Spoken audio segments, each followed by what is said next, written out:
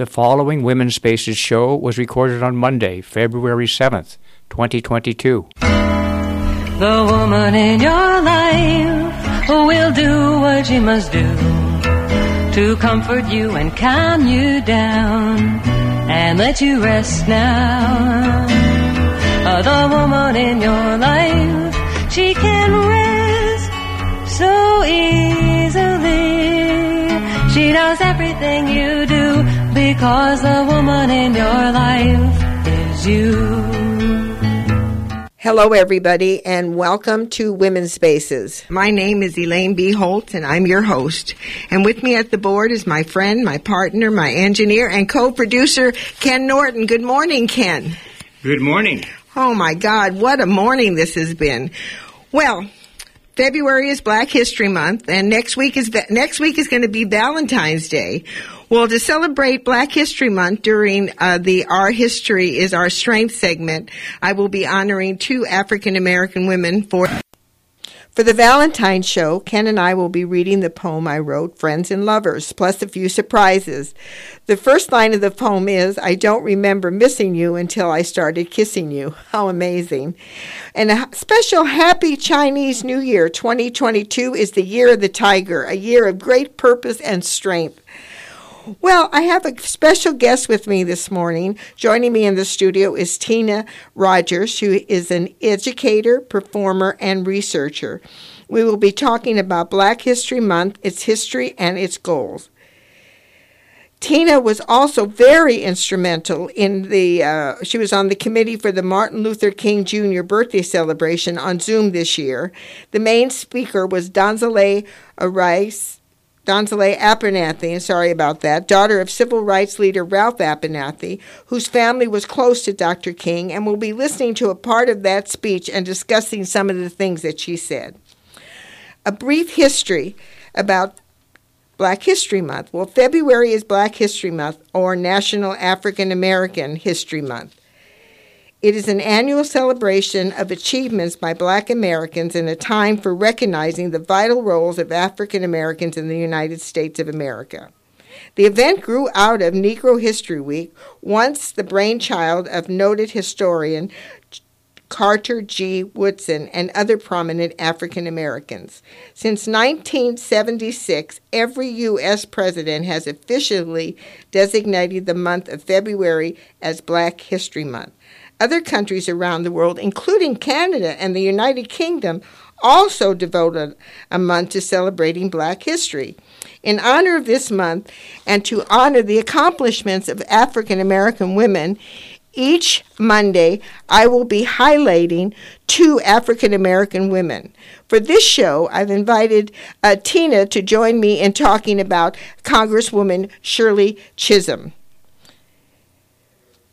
Well, I just have a little comment here about the Whoopi Goldberg situation that happened. I'm sure everybody knows about it by now, and that was that Whoopi made a statement. There was, I guess it was Holocaust Celebration Day, and she had a guest on the air, and they were discussing the Holocaust. And what Whoopi said was that she felt that the Holocaust was not about race; it was about man's humanity to man. And I kind of agree with that. Of course, there was a big uproar because in Nazi Germany, Adolf Hitler decided to classify the Jewish people as a race.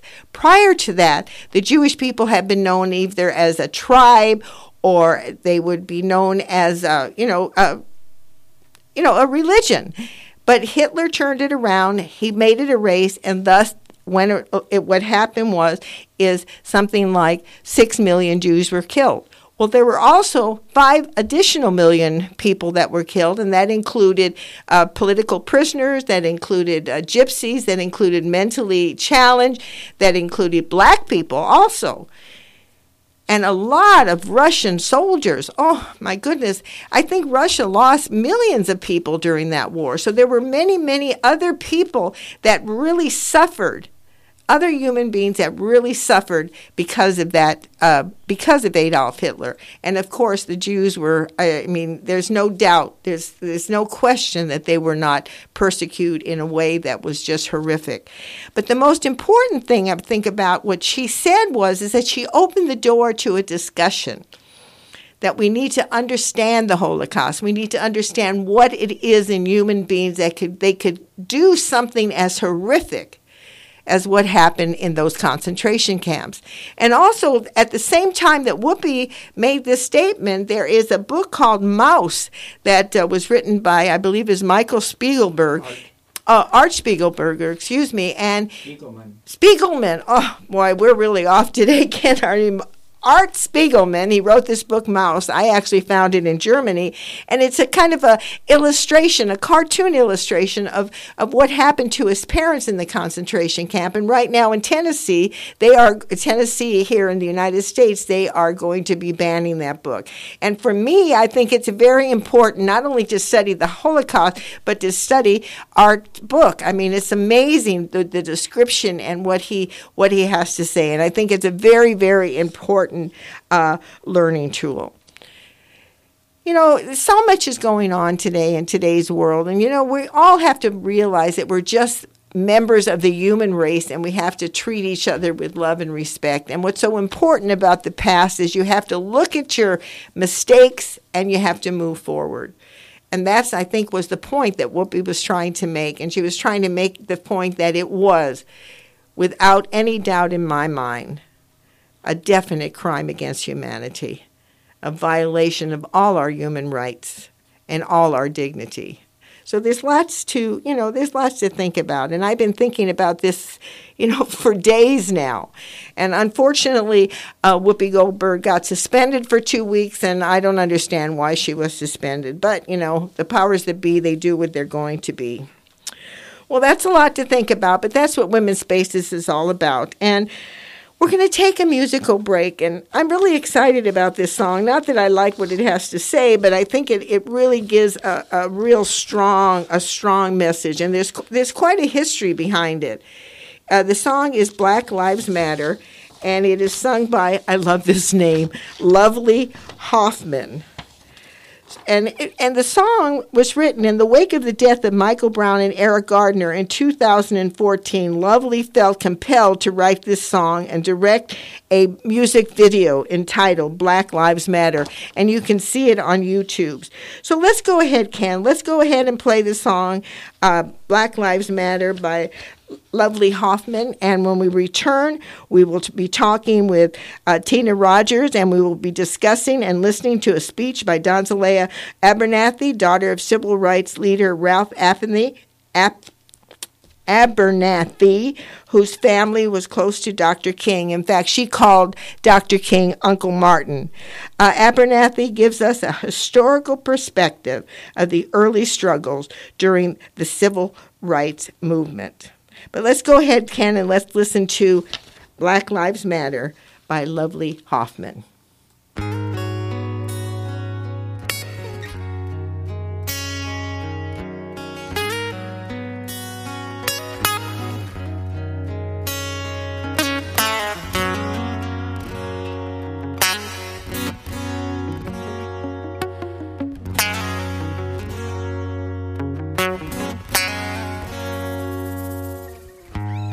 I wish it all would go away, because it's crippling my faith. We've been let down again, but we're hopeful injustice will end. Black Lives Matter, I sing it loud through the tears in hearts that shattered. We matter. Black Lives Matter, we sing it loud through the tears in hearts that shattered. We matter. We matter, matter, matter. We matter, matter.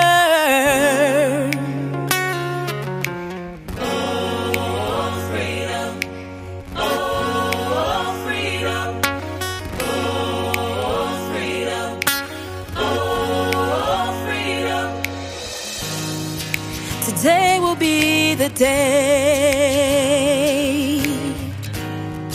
We will stand for what is righteous,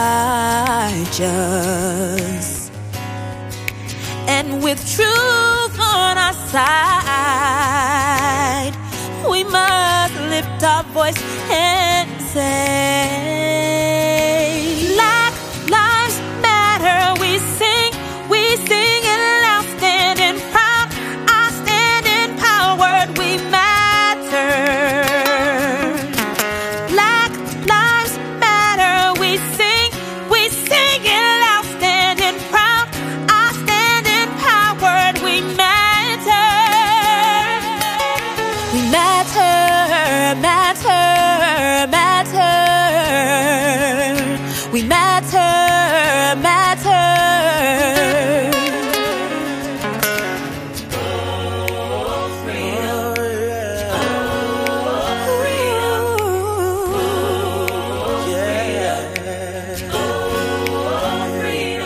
We need justice now. We need equality now. We need love right now. We need peace right now. We need truth right now. We need sovereignty now. We need justice now. We need equality now. We need love right now. We need peace right now. We need truth right now. We need sovereignty now. We need justice now. We need equality now. We need love right now. Love right now. We need peace right now. We need truth right now. We need sovereignty now.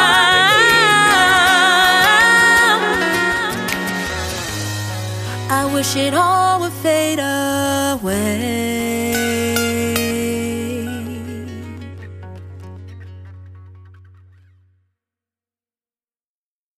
Wow, what a song. I mean, it is a really positive statement about what she's talking about. And I want to give a little history to my listeners. In the wake of the death of Michael Brown and Eric Gardner in 2014, Lovely felt compelled to write a song and direct a music video entitled Black Lives Matter to stand in solidarity with families who were victims of injustice. In May of 2015, this is really great, Black Lives Matter music video won first place at the San Francisco Black Film Festival. This video was also an opening night film at the Chicago International Social Change Film Festival and was an official selection of the Roxbury International Film Festival and the real sisters of the African American Diaspora Film Festival in Harlem, New York. Congratulations, Lovely. For you just joining in, I want to remind my listeners that the opinions expressed here are not necessarily the opinions of the station, the board of directors, its members, and Women's Spaces. Well, welcome back, and you are listening to Women's Spaces, and I'm your host, Elaine B. Holtz. With me in the studio, it's so exciting to have someone in the studio to be able to look across and see another human being, is Tina Rogers, educator, performer, and researcher.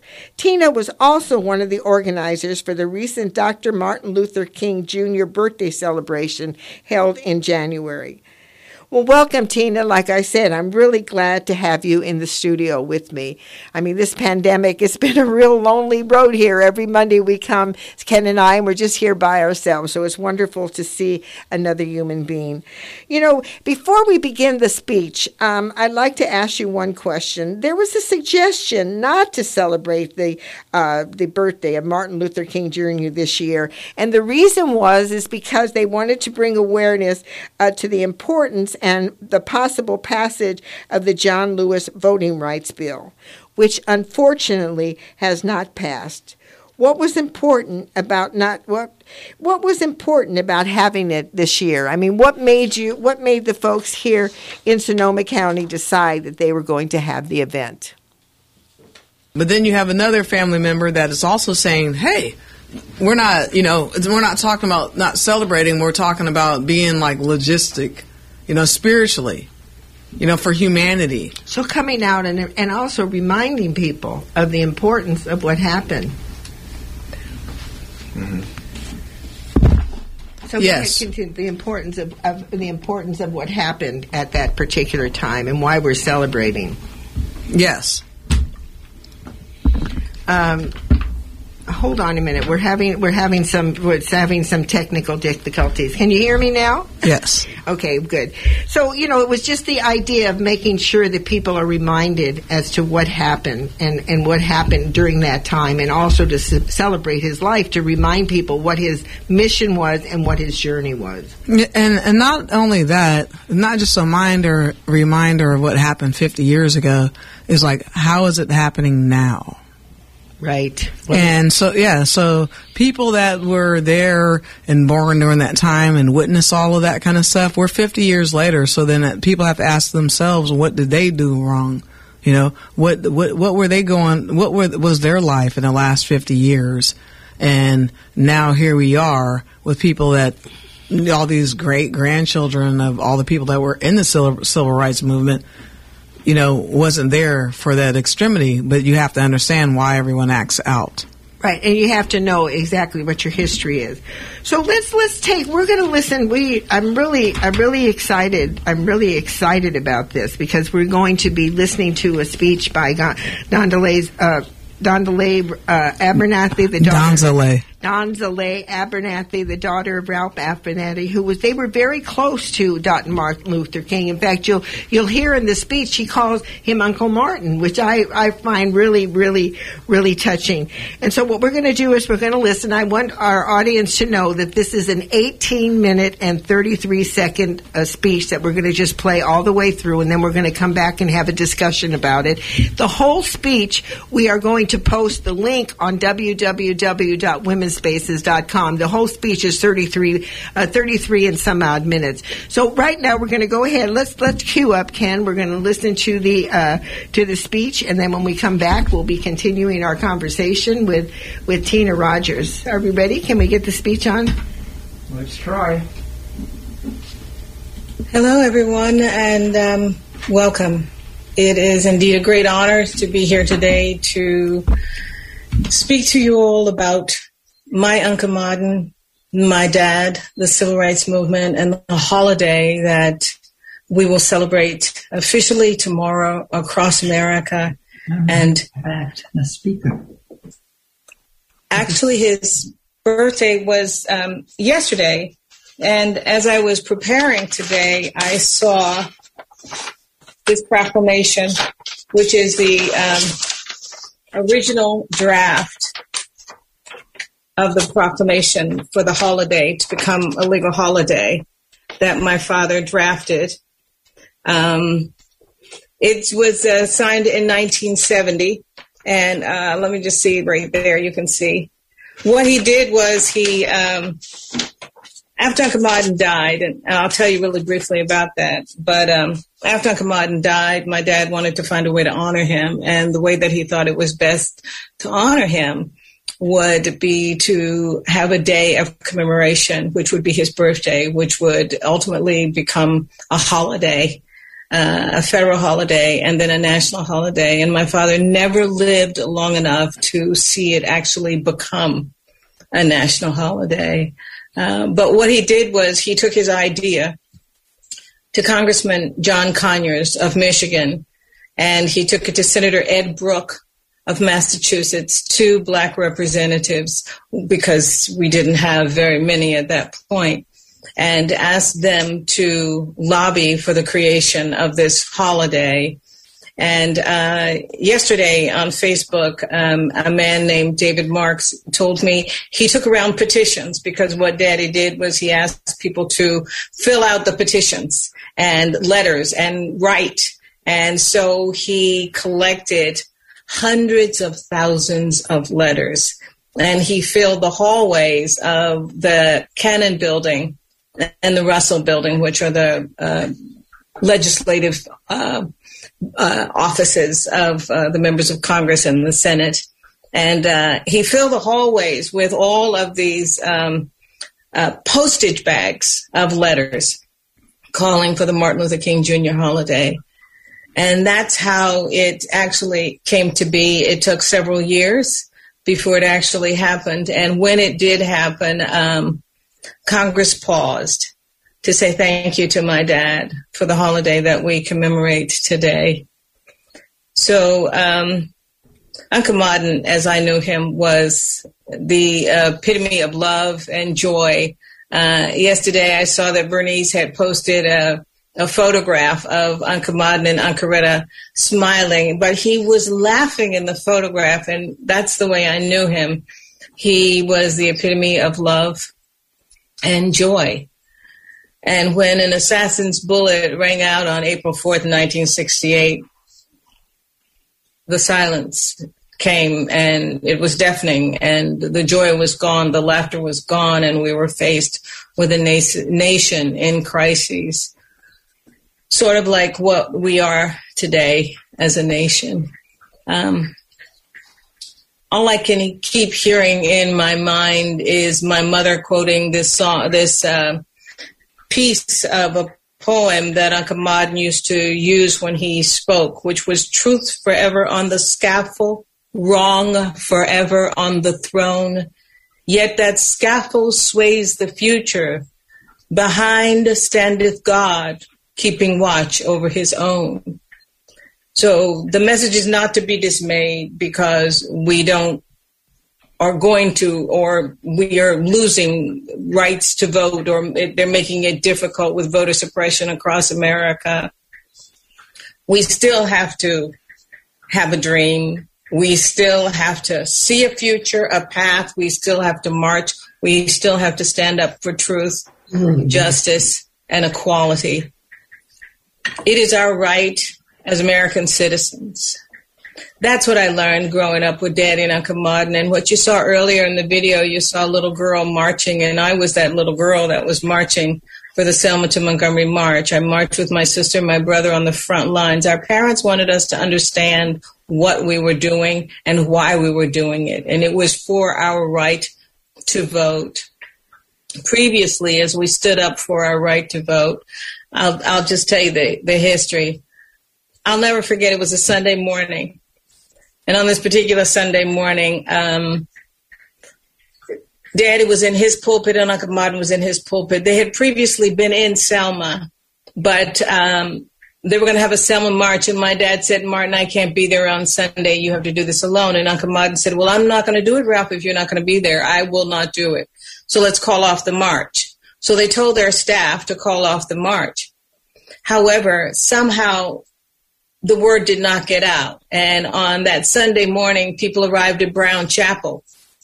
This is 1965. And so my dad got a phone call, and one of the deacons came up to him on the pulpit, and they said, Reverend, you have a phone call. Could you please go take your call? And it was an emergency. So my dad left his office. We used to sit on the side of the church. And so when Daddy left, we decided we were going to run out too.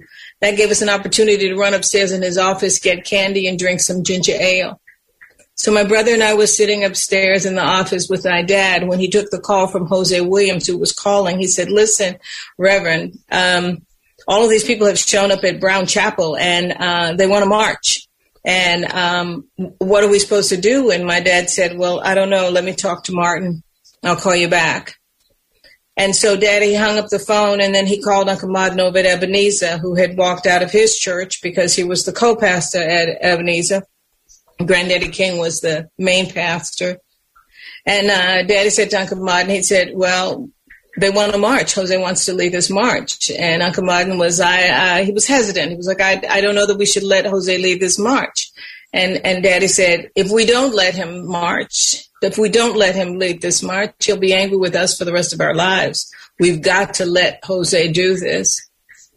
And so Uncle Martin reluctantly acquiesced and gave in to my father. My dad called Jose back, And he said, okay, you all have the right to march. And simultaneously, this young man named John Lewis, who at that point was the president of the Student Nonviolent Coordinating Committee, we called it SNCC, and he wanted to work with everybody else. He wanted to get along with Martin Luther King and with my dad and the civil rights movement, because his ultimate goal was for us to have the right to vote. And the young students from SNCC were angry. They were saying, we've been here in Selma before Martin Luther King arrived, and no, we're not going to work with him. And John Lewis said, well, I am. And they said, well, you're fired. So that's what they did that morning. They fired John Lewis. He put on his raincoat and his backpack. He had his toothbrush. He got ready to go to jail. And he walked with Jose Williams across that Edmund Pettus Bridge and walked on into history. And once they got on the other side of that bridge, they were met by Sheriff Jim Clark, who was an absolutely horrible racist. He had shoved women and men trying to stop them from registering to vote. And then they were met by Jim Clark's men on horseback with tear gas and masks, and they trampled them and they beat them. And what became known to us as Bloody Sunday. And Sunday afternoon, we sat at Pascal's having dinner, and the staff came in to tell Daddy and Uncle Mon to explain to them exactly what they had heard had happened. Then Daddy decided he was going to send 2 men down to Selma to see. And once they went down, then they knew what they were dealing with, and they knew that this was violent and that we had to continue to fight. So immediately Daddy and Uncle Mon went back to Selma. They had several marches along the way, and when they would have a march, what they would do is take a knee. And then my dad would pray. But they took a knee in the face of racial oppression so that people will understand our humility. We're nonviolent. We're not trying to fight back against you. So Colin Kaepernick did not invent that or come up with the idea. He was mirroring the exact same thing that we had done during the days of the civil rights movement. So they decided to have a second attempt to cross the Edmund Pettus Bridge. And they put out the word to all of the clergymen. And a rabbi that died very recently, this past week, Rabbi Israel Dresner, they sent the word to him to bring down all of these rabbis. And they immediately flocked to the south to try and cross the Edmund Pettus Bridge a second time. And they had come by the thousands. And once they walked across the bridge, of course, they were met with the police this time. And then more than Jim Clark, there was Al Lingo, who was the police. He was the supervisor of the highway patrolmen and all of the law enforcement in Alabama. So there were more than 500 law enforcement officers there to meet them. At that point, they knew they couldn't continue to keep marching because the people would be trampled to death. And it was too much of a risk to take. And so Uncle Mon said, Ralph, why don't you pray? And he said, Rabbi Dresner, why don't you pray? And so everybody got down on their knees. The more than 500 to 1,000 people, clergymen of all different races and religions, got down on their knees in the face of these police officers. My dad prayed. Rabbi Dresner prayed. And then they turned around and went back across that bridge. A lot of people were disappointed, and it became known as Turnaround Tuesday. But we had to turn around because it was the right thing to do. So that evening, 3 white men, Reverend James Reeb and 2 other white ministers, decided to have dinner in a soul food restaurant. Well, those were the days of segregation, and under those days of segregation, they didn't want white people to associate with black people. They didn't want white people to think that Black Lives Matter or that white men would participate in a rally like these young people had done in Kenosha, Wisconsin. And so the Ku Klux Klan decided when they saw these 3 white men coming out of this black soul food restaurant, they would beat them to death.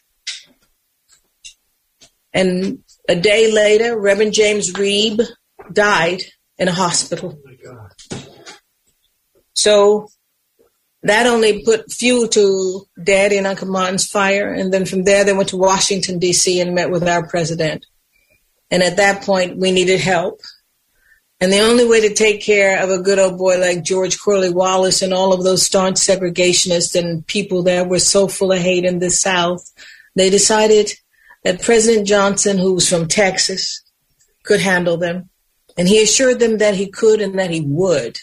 And so what President Johnson did was he said, listen, I need you all to have as much protest as you possibly can to bring national attention to this, as he met with my dad, Uncle Martin, and Congressman Walter Fauntroy in the Oval Office. He said, and then let me know and I'll do my part. My friend Lucy Baines Johnson, whose father is President Johnson, told me how her father grabbed Senator Dirksen by the collar of his suit jacket and lifted him up off the ground. And he said to him, you will vote for this Voting Rights Act. Well, anyway, we went back.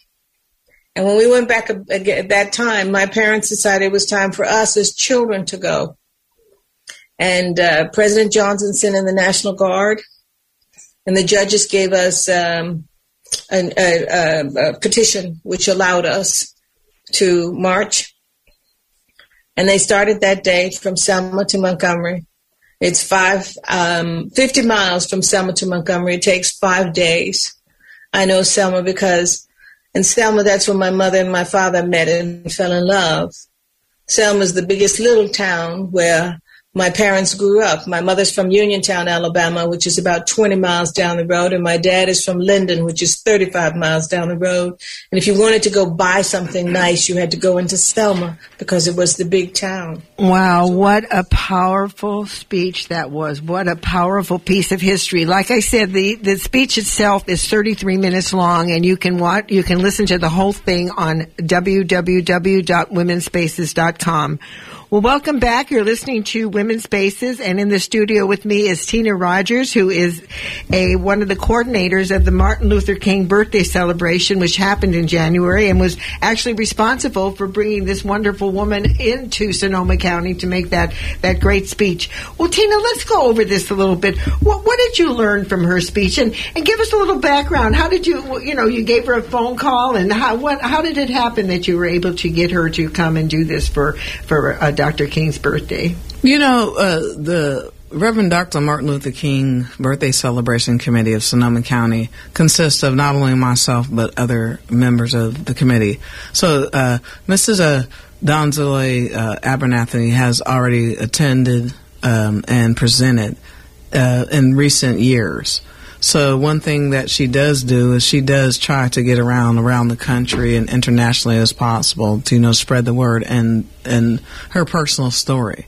And so her personal story matters. And to me, that hits, home to not only the philosophies of Dr. King, but, something that really happened. It wasn't made up. I could just imagine, when I was listening to the story of how John Lewis, that they weren't going to do the march, and then the group decided to do the march, and then this horrific thing happened. I mean, it's just amazing. I mean, I'm still in shock that we're even struggling with voting rights today. So what did you learn from this speech? I mean, what did you glean from this particular event? That from Donzaleigh, she leads, all of her oratorical stuff with personal experience. And so for me, that's something that I grew up. I'm a child, that came in right after all the civil rights movement. I was born from that struggle.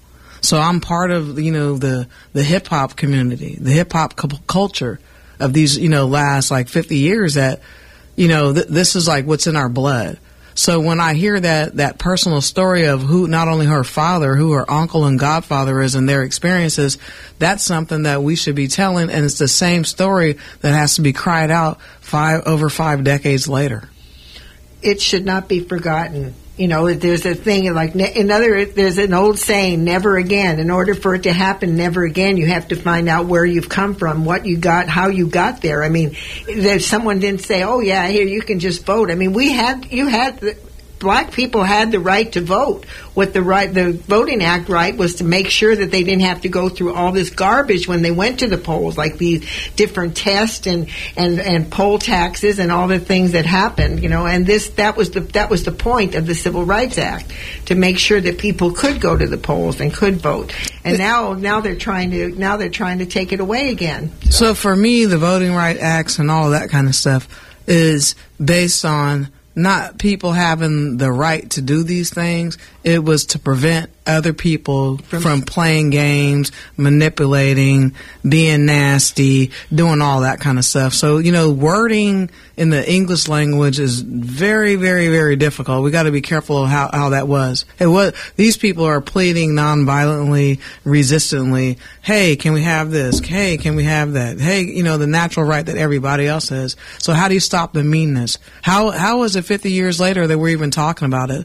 Because for me, all of my life, I've been, hey, that was a long time ago. You just made a great point. Why are we still talking about it? It's because people, I feel there's something in the DNA of the human species that has to be corrected, to be honest with you. Well, another thing, what is important, what kind of impact do you think that speech had on? I know for me, when I saw her and I listened to it, and I've heard her before, and it was almost like the first time.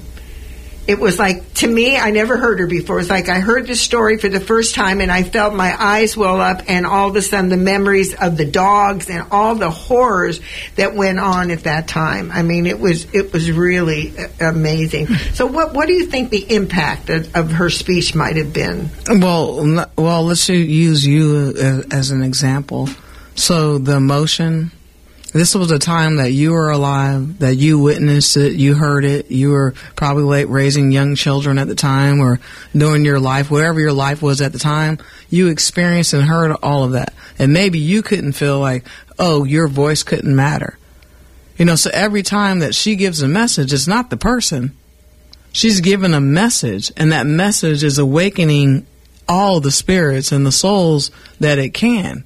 So that's why it's emotional, and that's why it's important, and that's why it meant so much to you and other people that were able to listen to that.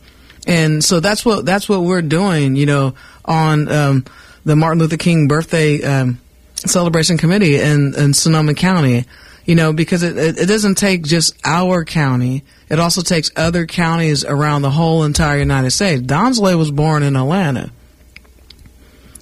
They walk that. She's telling you stories. This is not anything that she gets paid for. Her job, she's an actress. If you Google her, you'll find out, hey, she's been in film. She's been in countless television shows. She's a writer, a speaker. She has a personal history. This is something that actually matters. So acting and maybe some type of speech engagements may, help her take care of her family. But what happened, those are her actual memories. Well, and I want to respond to something you said about me at the time that I was raising a child. My daughter was born in 1964, so all that was going on. But for me, the biggest thing that happened was when I turned on the television one day and I saw hoses and dogs. When I saw that, I said to myself, I'm a first generation American on my mother's side, on my father's side. My father was born in Poland, and I'm a second generation. I'm actually the first kind of the teenagers of immigrants, was kind of assimilating. So I come from a family that thought, oh, America was, we kissed the ground when we came here.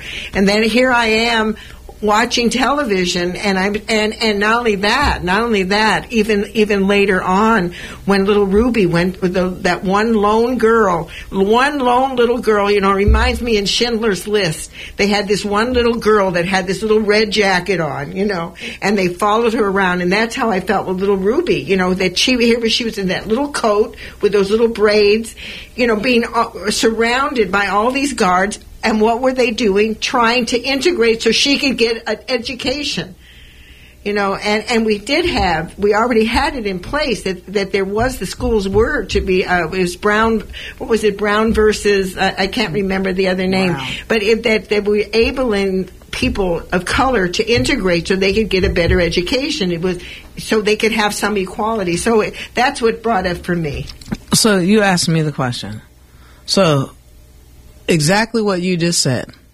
So what you have is there are a lot of people that are immigrants to this land, and through colonization feel that whatever their lives, however that matters, will make sure that other people cannot get an education, other people cannot prosper, with business or just get along minding their business. And so that is the situation, and that is not 200 years ago, because America is very, very young.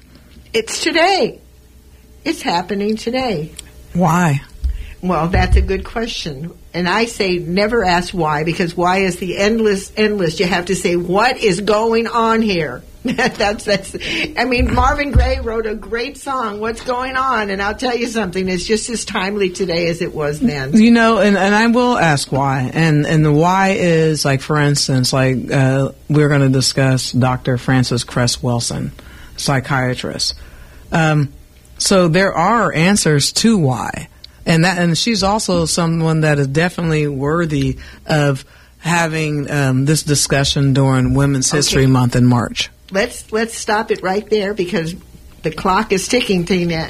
So right now, what we're going to do is we're going to play a little portion of Ella's song, because we couldn't play it before, and then we're going to come back and we're going to talk about 2 African American women that really made an impact. So I'm really excited about that. So let's go ahead and play that, Ken. We who believe in freedom cannot rest. We who believe in freedom cannot rest until it comes. We who believe in freedom cannot rest. Freedom cannot rest. We who believe in freedom cannot rest until it comes. Until the killing of black men, black mothers, sons is as important as the killing of white men, white mothers, sons. We who believe in freedom cannot rest. We who believe in freedom cannot rest. Not needing to clutch for power, not needing the light just to shine on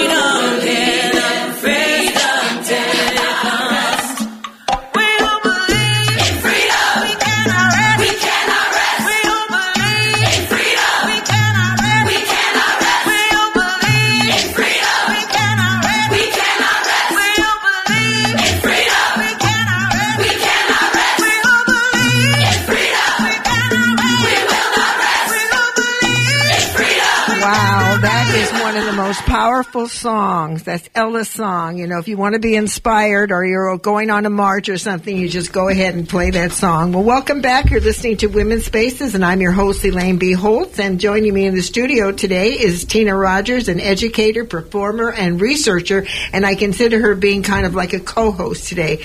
And we're going to talk about the clock is running out. We were going to talk about two women, but right now we're just going to focus on Shirley Chisolm, and then Tina will make an announcement on how we're going to handle the education about the other woman. So, Tina, let's start. Let's talk about Shirley Chisolm. You know, who was she and what is she known for? And, of course, what is it like for you doing the research on her? What comes up for you when you read about this fantastic woman?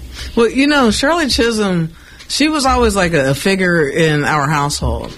You know, growing up here in Sonoma County and having, you know, access to a lot of information, books, and having the freedom to do all that kind of stuff, it really worked out. Well, I already knew about her because she ran for president in 1972.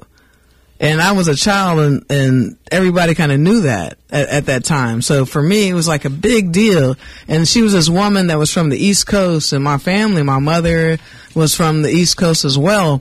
And so she was in New York, and she was a school teacher at the time. And her family, her mother and father were immigrants from Barbados and Guyana. And they came here, and education was like their biggest thing. So for that, you know, she was able to understand the importance and have the opportunity. So what really, you know, was like, you know, big for her, you know, in 1968, she was like the first black woman, you know, to be elected to the United States Congress, you know, and she represented New York City's 12th Congress district.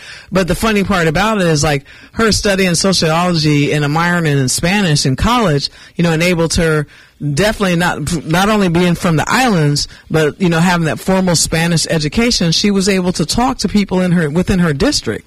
So she was able to speak to everyone that spoke Spanish, whether they're from Cuba, Puerto Rico, or, you know, just other, you know, Latin American areas. So that, like, helped her out a lot. And not only that, you know, her father at the time, he definitely was, you know, understood, being from the islands, who Marcus Garvey was. And Marcus Garvey, Marcus Garvey is, you know, somebody that was super important. So, like, politics and her family, you know, worked out, you know, so much for her. And the biggest thing that I realized about her is that she was a woman that realized, hey, being a woman, regardless of your color or non-color or background, that was the biggest thing, you know, when it came to dealing with men as your, you know, coworkers and your colleagues. And so she was one of those people that, you know, always, like, had the backbone to speak up and to speak out and to say how it was. And I think that's something that's very important for everybody to, like, understand who this woman is. Yeah, she was also not only was she very outspoken, but she was also very much a part of the women's movement.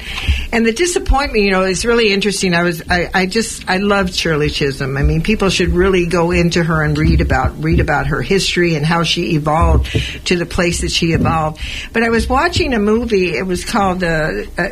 It was about Phyllis Chatley when they were trying to stop the ERA, and also at that particular time, the woman who started the women's magazine was very much Gloria Steinem was very much into abortion and all those other different things. And Shirley Chisolm had accomplished by getting quite a few delegates that she was kind of holding to trying to get people to move more towards more equality for African American people. And what ended up happening is, it was very interesting. She felt like she was betrayed by the women's movement, because what happened is they took the delegates away. They gave the delegates to one of the contenders who was supposed to speak out for women who did not. So she had a very, very interesting history, and that's that respect. But one thing, the reason I bring that up, what was so amazing about Shirley Chisolm, that at that particular time she felt like quitting, and yet she still had the courage She says, no, I've got to go on. This is just reality in life, and I've got to go and move forward. So she was a pretty powerful woman. What was one of the main things? What was the kind of the kernel of surprise for you that you found out about her? You know, the surprising thing is after her death, when there's a state park in her name in Brooklyn, when people can go fish for herring, at the pond that they took that was like a garbage dump at one point, and then now it's a beautiful place where people can walk and jog in nature. So all of our lives really do matter, even though each and every one of us are going to have obstacles. You know, for Shirley Chisolm, when she first got into the House of Representatives, you know, no one would sit next to her at the same table. You know, she was, you know, bullied. She was looked down upon, you know, for not only being a woman, but of course of being, you know, of her own, you know, skin hue. And not only that, not only from just men from different, backgrounds, but also, you know, black men, you know, because they felt that, you know, it shouldn't be a woman speaking and talking about all these issues. It should be her. So I'm happy that she did what she did. And that's what we all have to do while we live. She died in 2005, at the year of 80, January 1st. That was her New Year's Day. She passed away that day. So what we all do in our life, it does matter, regardless of the obstacles, because that's what being a human is. We're going to have obstacles. And our job is to, like, make it easier on all of us and our future generations. But we're talking about a woman who had the gall, regardless of her background, regardless of who shunned her, or maybe some other women didn't think, you know, she should be the one. Maybe some other men didn't think she should be the one. But she spoke out. She spoke out for school lunch for the children. She spoke out, you know, they put her, she was in agricultural committee. She wasn't, you know, ready for that. She wanted to do things that, you know, affected more of her constituents. So, you know, the thing about Shirley Chisolm and other women, especially during that time, this was after the Civil Rights Movement. This is when, after, you know, she was up against Nixon. Nixon was talking bad about her. You know, she was going against his things. You know, it was the same year. She was around when Dr. King got killed. She was around when Robert Kennedy got killed. They were there. That was a real fight. And here we are, all decades later, and now we have new generations, and we're all just learning the information. And you're still fighting. Yes, and we are all still fighting.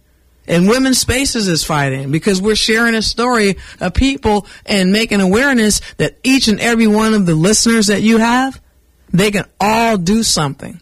Well, you know, talking about Shirley Chisolm and some of her struggles, there was an interview that she did, and they asked her, which is harder, to be a woman or to be a black woman? And she said to be a woman. And trying to get, not only are African Americans on the chopping board with the voting rights, but look at what's happening to women with the right to choose over their own bodies, you know, and these are struggles that people got beaten for, that went to jail for, that had to go on hunger strike for. And then all of a sudden, just because some guy or some person thinks that this should be changed or this isn't right, all of a sudden the struggle becomes meaningless. But we have to recognize it's not meaningless, and we just have to keep on moving. Well, we're just about coming to the end of our segment, and we were going to talk about psychiatrist Frances Cress Whistling, but she was someone we're going to talk about during next month. I'm going to have Tina back on, and we're going to talk on Women's History Month, because this woman really had impact. I think she was one of the first black women to actually come out and say about white supremacists, which was very, very important. I mean, she really studied the psychology of it and all that. Well, we've come to the end of our segment, Tina. Is there any websites or any last words you'd like to say? And I really appreciate your passion and the information that you've given us, and for being here in the studio with me and enjoying this wonderful, the first show of the month to celebrate Black History Month. So any last words and any website or how people can get a hold of you? I know you do a lot of spoken word and a lot of different things. How can they get a hold of you? So I want to say thank you very much for having me for Women's Spaces. My name is Tina Rogers, and I can be found at funkystylestreetdance@gmail.com. That's the best way to reach me for speaking engagements and other things. And, and I want to say I look forward to next month for Women's History Month. I definitely look forward to speaking about Dr. Frances Cress Welsing. She is like the person that can speak on the psychiatry of racism.